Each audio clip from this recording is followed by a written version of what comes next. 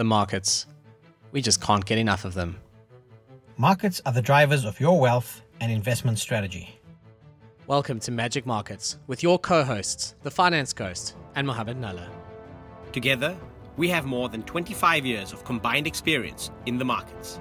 In addition to our weekly free show that you know and love, we have now launched Magic Markets Premium, a weekly show for our subscribers in which we give detailed analysis on global stocks. Every premium show is accompanied by a report covering the company's strategic drivers, its operating environment, its competitors, bull versus bear case, technical trading indicators, and a long-term investment thesis. At just 99 Rand per month, we are committed to making institutional level analysis affordable for all investors and traders. Visit magic-markets.com to go premium and unlock your full potential in the markets. This episode of Magic Markets is brought to you by Westbrook Alternative Asset Management, South Africa's leading provider of alternative investment funds and co-investment strategies. With over 8 billion Rand in assets under management across South Africa, the UK and the USA, Westbrook provides South African high net worth individuals, wealth managers and institutions with a unique gateway to the world of alternative investments. This includes private debt, hybrid capital, real estate, private equity and venture capital. Visit westbrook.co.za to find out more. Westbrook Alternative Asset Management is an authorized financial services provider, FSP number 46750. Before we start this fantastic episode of Magic Markets, I do need to tell you that the contents of this podcast are for information purposes only, and they do not constitute investment advice, nor do they represent a solicitation of any member of the public to invest in any security. The investment vehicles managed by Westbrook Alternative Asset Management are available to qualified or sophisticated investors only. All listeners should seek professional financial advice prior to making any investment. Welcome to episode 114 of Magic Markets. It's a truly international show this week. We've got obviously my co-host Mohammed Nalla, who always does this with me. He's sitting in Canada. And then we have the team from Westbrook all the way from the UK. So really looking forward to that chat and welcoming them. But before we get to Team Westbrook, Mo, hello. Welcome to a new week. Hi, Ghost. Also, hi to the team at Westbrook, and we'll introduce you guys shortly, but no strangers to the show. Really excited about this one, Ghost, because quite often we introduce concepts on a show, we discuss a lot of stuff, but it's very important to go back and recheck those and see, how have they done? What's actually happened in the market? How has that impacted something that we may have discussed in the past? So in that kind of context, very excited to be introducing the team from Westbrook. Guys, welcome to the show. Absolutely, Mo, and that's just as true when it's alternative assets. Even though we can't mark to market these things, that doesn't mean that the themes are not hitting them week in and week out and that things are changing all the time. So James Lightbody, Richard Asherson, thank you so much for joining us all the way from the UK. You guys are cuddling there in a room. It looks very cozy in true UK style. The rooms there are cozy. I mean, this is what the UK is all about, right? It's good to have you. I think, before we delve into any of the sort of update type stuff, and we should not assume that our listeners have, heard from either of you before, even though you've both been on the show. So I think just maybe a recap of, Yield Plus. Sure, Ghost, and thanks for having us again. So look, Westbrook runs a fund called Westbrook Yield Plus. It is an open-ended private debt fund that provides investors with high-yielding fixed income alternatives through a portfolio of diversified loans, predominantly debt transactions within the UK. They're all bespoke and structured through our investment team. The fund provides a unique investment advantage to our investors, driven by our asymmetric return/risk profile, by focusing on providing our loans to low and mid-market companies, as well as real estate-backed sponsors. All of our loans are secured, generally with hard assets as our primary form of security. And the fund really benefits from shorter duration loans, which are able to provide our investors with liquidity should they need. The fund targets a cash return of somewhere between cash plus 5 to cash plus 7. So in today's environment, and I'm sure James and I'll get into the details of this, we're looking to do between 8 and 10% net in pounds to investors in this year. And the focus of this fund, and I think you guys know this from previous discussions, is capital preservation. We're not here to shoot the lights out. We're not looking for great returns. We're looking for consistent compounding of our capital. And we have successfully done that for 5 years now with no down months since inception. That's impressive. No down months since inception is pretty good for any business. Yeah, annualized at just over 7%, and we've done about 35% in total for investors since inception. I mean, that's very admirable, guys. And I want to get into it because, we know it's debt focused in terms of the fund. A lot of it is underpinned by real estate. Real estate's a sector that I particularly have liked over the longer term. But one of the key global themes, certainly over the course of the last year, and definitely from the last time we spoke to you guys about Yield Plus, have been interest rates. I mean, there have been 8 successive increases in UK interest rates over the last year. You've also had a lot of political risk in the UK. I mean, you've got a really tough economy there. You've had 3 different prime ministers. There's been a lot going on in that specific jurisdiction. So maybe just if you could highlight to us, how has that impacted, if at all, the fund? How has it impacted, I guess, your targeted returns when rates move from practically zero in terms of risk-free rates to around 4%? And what does that mean for investments that you've maybe locked in already, as well as for the pipeline of investments that you would look at getting into the fund as well? Yeah, I mean, you kind of hit the nail on the head in terms of the main theme that's kind of hit the whole world, but it's hit the UK materially in the last year. And just to contextualize that a little bit more, which you may not be used to, I mean, me coming from South Africa also, is the last time that interest rates were above 1% was in 2009. So you've kind of had 12 years of below 1% interest rates, and suddenly they went from 0 to 4% in a year. Contrast that with 2008, they went from 5% down to 1% in a year. Now they've gone the other way.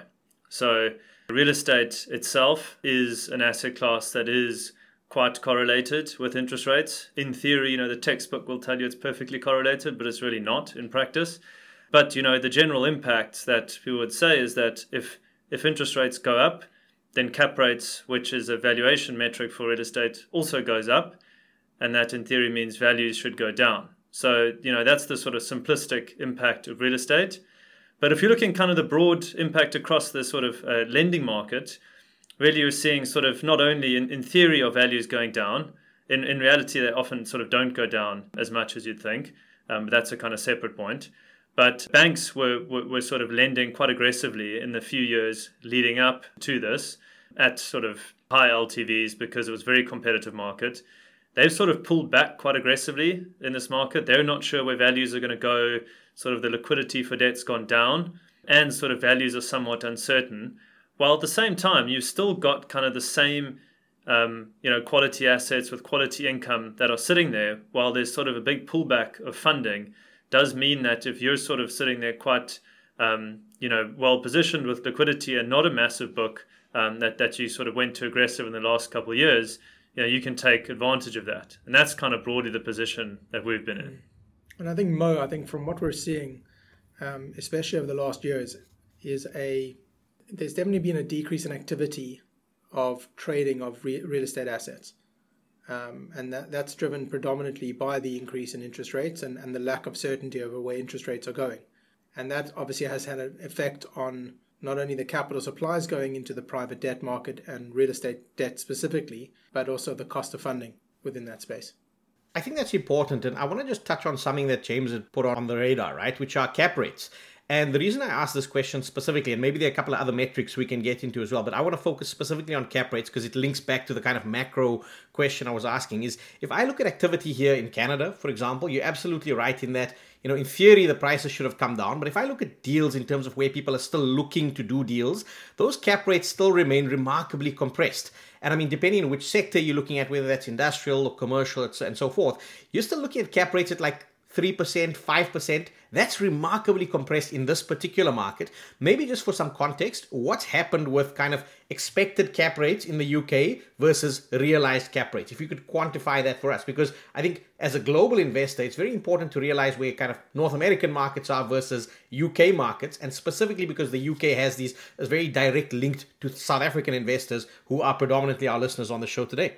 Yeah, so, I mean, my comment on that would be, as you said, so the macro point is that interest rates have gone up, and in theory, cap rates should have gone up as well.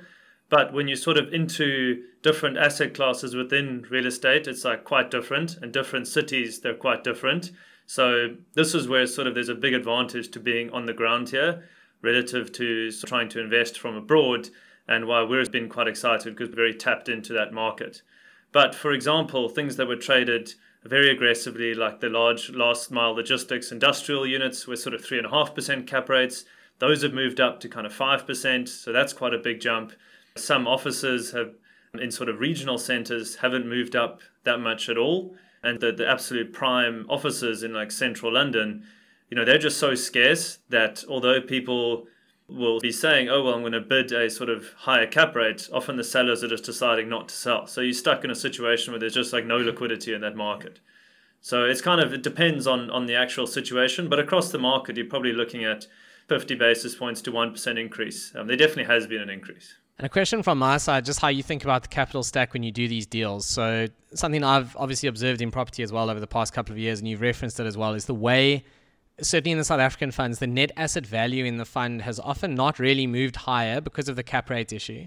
So even though there's inflation and people talk about property as an inflation hedge, the net asset value of the fund often trades sideways or lower because a lot of the property valuations are actually coming down, even though the yield on the properties is effectively improving and the net operating income might be improving depending on inflation and depending on whether it's in retail, for example, and it's on the right side of that. I mean, office properties have obviously been smashed. There's big negative reversions still in South Africa. I don't know how closely you guys follow the South African real estate market. Obviously, your focus is UK. But I mean, there's still big negative reversions in office down here. I don't know if it's still the case up there. So it's a complicated beast, property. People think it's this simple, they do this sort of, well, I'll buy to let a flat, for the rest of my life. And they think that's what property investing is. And that's definitely not the case. So I guess one of the complexities, that you've picked up on there is the loan to value. When you go and you raise debt against these properties at a time when interest rates are low, the cap rates are also nice and low. So the valuations are very high on these properties. You can borrow a lot of money against them.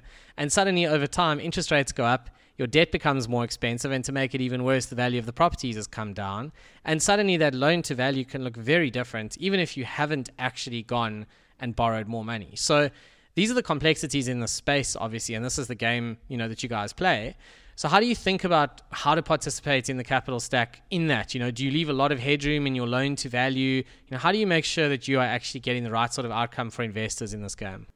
Yeah, I think you sort of raise a good point. And as you say, I was in this game in South Africa at Rand Merchant Bank doing real estate. And there in South Africa, you're very much constantly running scenarios when you're assessing a deal about sort of comparative rentals, what will happen to rentals if they're down 10, 15%, what happens to cap rates if they go up 1, 2%. You want to kind of assess sort of how well secured you are in like various different downside scenarios. So we kind of took that approach always on this side. So we've always been looking for sort of downside protection. We'll never lend against something, even at the peaks when there's very little headroom or fat for things to trade down. And we probably missed a few deals because, we wouldn't be super aggressive on sort of the value people were putting on in the last few years when they assumed cap rates would be kind of off a zero base forever. And really, we've just kind of taken the same approach now. So, we've always been sort of ground up, very fundamental, doing those kind of scenarios. And then when you're assessing transactions today, we'll be asking the same thing. It's like, well, we're not going to lend against last year's valuation. You're going to want an updated valuation. And even then, you're going to be stressing that based on, where rentals are going and can those tenants handle inflation pressure, et cetera, et cetera. So that's the sort of very detailed way we're going into it. But obviously, if you're an investor looking at the sector, I would be quite cautious if you were backing people who weren't going into that level of detail. You know what I mean? I think. Look, it's a very, very interesting to triangulate where value is at the moment. It's incredibly difficult, just given the lack of constant trading that's going on in the market. And as James said, the banks are pretty well capitalized at the moment. A lot of investors are well capitalized. There's not a lot of stress coming through the system as yet. We thought that there would be a lot more stress coming through the system. Pressure from banks and the likes of HMRC on tax payments, etc. I think what's really interesting is when we look at value, Mo, we look at liquidity. So for us, value is only value if there's liquidity in the market for assets, right? So our focus is always on how do we get liquidity out of this asset and what's our level of cover. And Westbrook focuses on what we call the risk philosophy and framework that we work in. And simplistically, we look at the 3 C's. Firstly, we look at character, right, which is the character of the borrower that we're lending against, right? Who are they? What's their track record?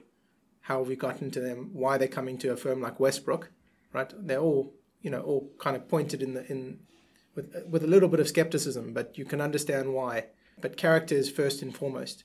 Then it's collateral, and there's no order, but we look at collateral obviously being the assets, the security that we're taking, how liquid that security is, what our routes to liquidity is, etc. And the third being cash flow. And I think in this environment, and generally all environments, cash flow is king. So we've been migrating our portfolio to look for much more cash-producing, income-producing assets within the real estate debt market. And just last to add, I think we were very fortunate. We held our ground in the last couple of years. When base rates were zero, we found it really hard to compete on pricing because our cost of funding is higher than the banks and other funds out there. And as a result, we didn't do that much, right? Our portfolio has remained quite lean and at quite good loan to values. And from that perspective, we started this year, or even last year, on quite a good footing, because we're actually far more competitive now relative to the banks and the other lenders out there. And we really are starting to find compelling deal flow at what we believe are attractive valuations and attractive points of liquidity. Before I let Mo jump in, which I know he's itching to do, I just wanted to say, the world of debt with those 3 C's, it's a bit like being the fun police at the kids' party. Yes, the jungle gym might be a lot of fun, but have you thought of this and have you thought of that? That's what it's like when you're managing debt money. It's not about... You should join our investment committee. Guys. Yeah, exactly. It's not just like, what is the big dream here? That's lovely. Where can this go wrong? And if it goes wrong, what do we lose and how do we get out of it? It's a very different way of thinking. The only thing we focus on, right, in our investment committee sessions is, are we safe from a capital perspective? If all goes wrong, can we get our money back? Right? Yeah. And really all we're giving up potentially is opportunity cost of the return and the opportunity cost of maybe putting that into another transaction. And really where we focus from a risk perspective is once we've kind of gotten rid of the capital loss risk, then we're taking other types of risk. We're taking liquidity risk, we're taking duration risk, we're taking other types of risk, but those risks in our mind are manageable and we can price for those. And that's what I think we've done pretty effectively. Just wanted to say on the NAV side of things, when you own an asset, right, in this environment, you kind of are getting hit from both sides, right? Because when you're looking at your NAV on real estate equity, and I'm not discounting real estate equity, we think it's a great sector and we think it's getting definitely far more compelling in this environment to be picking up assets at attractive prices. But you're getting hit on the valuation side because cap rates are increasing, and then you're getting hit because if you do have leverage and you haven't locked in a fixed rate interest swap, your income profile is coming down. So your value is you're getting double hit, right? And that's obviously a challenge with leverage in any structure. And that's why you've got to be very careful when putting leverage into structures, whether you're a lender or a borrower. And again, we stress that. So you never want to over-lever any structure. And when it comes to what we do, we would rather say no to something than try and win it on, over-levering and getting a higher return. Our focus is getting the right return, which we call risk-adjusted, and getting our capital preservation. Our whole mandate's capital preservation. Yeah, I am going to jump in here because I think from being the no police, it actually reinforces a message we put across in last week's podcast as well, where we said in investing, more often than not, it's actually about saying no rather than saying yes. So, and I fully appreciate that from a risk management perspective. Richard, I almost think you preempted my next question to a degree in that you've touched on some of the points and I want to quantify that. So what I'm going to actually ask here specifically is that we know how the risk management impacts kind of where you decide to place deals. Now, that's on the risk side of things, but from an investor's perspective, or even, I guess, from the deal perspective, if I were coming to Westbrook and looking for funding, so on the one hand, what is the spread that I would be looking at paying over banks? That's one question. And I guess the flip side of that question is, what does that translate to in terms of returns for your investors? But then importantly, I recall from our last discussion on Yield Plus specifically, in that it does embed some degree of inflation protection. And you had mentioned kind of swapping, your fixed for floating profiles. How much of this is actually protected from an inflation-linked perspective? Do you embed a lot of that into some of the deals that you guys do? Because that would introduce, I guess, some complexity but attractiveness to the payoff profile in a time when inflation arguably is running as hot as it's been over the last year. Well, I guess sort of the way we talk about a hedge on inflation, and to be clear, it's not a perfect hedge on inflation, but if, the way that the central banks around the world, especially including the Bank of England, fight inflation is by raising base rates. So the higher that inflation goes, the higher they push interest rates up. And sort of most of our loans are done on a base rate plus margin basis, which means that as base rates go up, our sort of total return on the transaction goes up.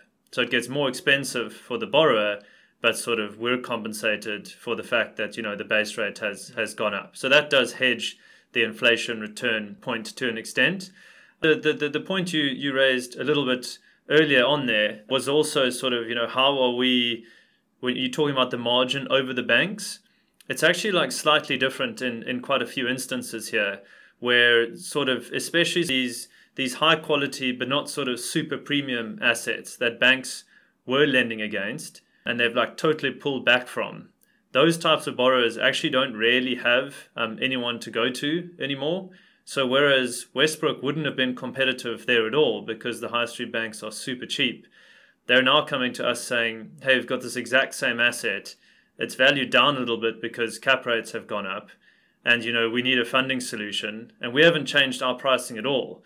So really, you're getting a risk-adjusted return with high quality asset, high quality income, and your pricing's the same. So sort of all in, we quite like those types of transactions where it's really just the fact that banks have pulled back and you're filling the void. That's sort of quite attractive.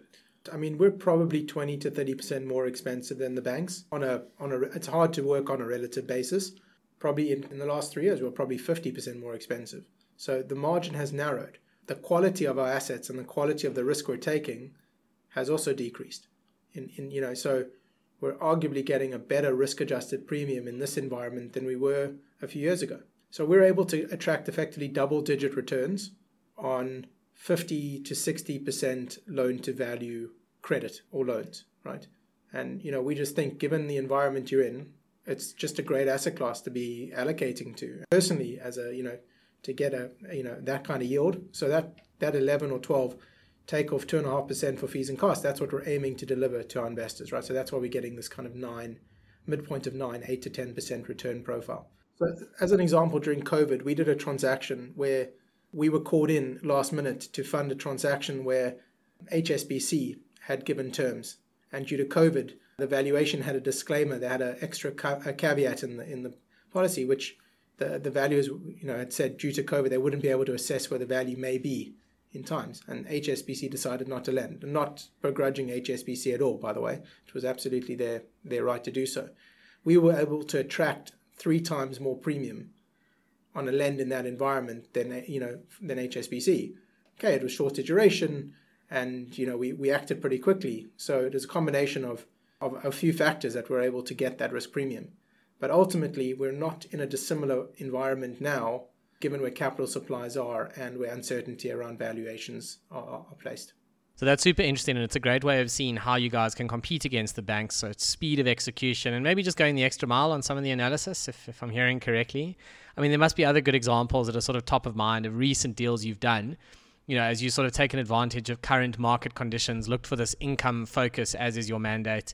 What else is sort of top of mind that you could share with us, something you've done in practice? Yeah, I think a good example is one that we're concluding at the moment, actually, which is in central Leeds. So kind of as good as it gets, office in central Leeds, sort of fully let. It's part of sort of a very large group that owns £100 million worth of property. So a large group. They have a senior incumbent high street bank, which is just sort of one of the main banks. That's sort of a 50% LTV in there on the old valuations. And they needed to add a bit of leverage to this to go and buy another property. Now, the High Street Bank has said, this is, for whatever reason, not a core client, and they're sort of not increasing leverage. Well, they don't generally like to go much above 50% anyway. Now, normally sort of one of, the sort of secondary banks or one of the debt funds would have done this at still a few percentage margin over the base rate. But, this just sort of wasn't there this time around. We have like a local network around Leeds, and they sort of brought this transaction to us, and they know the sponsors, and we reference the sponsors, so we kind of tick the box on high quality operators. And then they needed a bit of extra leverage, but as you said, we sort of had a new valuation done, so the value sort of came down. The income profile was still high quality, it's still in central Leeds, and still has a big guarantee from this bigger group behind it. And then we went and lent, as I said, at a bit higher leverage and got a margin that we never would have got sort of a year, 2 years ago on that. So, we're earning a very good return and still super well covered. And that wouldn't have even have come to us a year, 2 years ago. So, that's kind of quite a good example. And to give you an idea, in terms of the tenant quality, I mean, more than half of that is let to government, on quite an extensive weighted average lease term across the portfolio, and well covered in terms of income that covers our loan interest payments. And then in addition to that, we've got our extra collateral in the form of the balance sheet that, they're giving us a full unlimited corporate guarantee.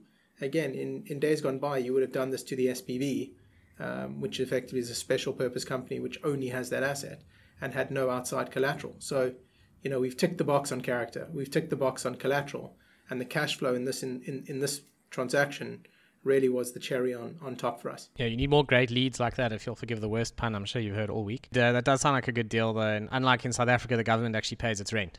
So, the joys of the UK. I mean, I suppose the other things, you're not busy burning millions and millions and millions of, rands or pounds on generators to keep the lights on. I mean, property in the UK at the moment has got to be a little bit of a better bet than in South Africa. There's some big issues down here, squeezing margins severely. So, you're not really dealing with those in the UK. I think, Ghost, that does raise sort of an interesting point, which I assume you're talking about equity there.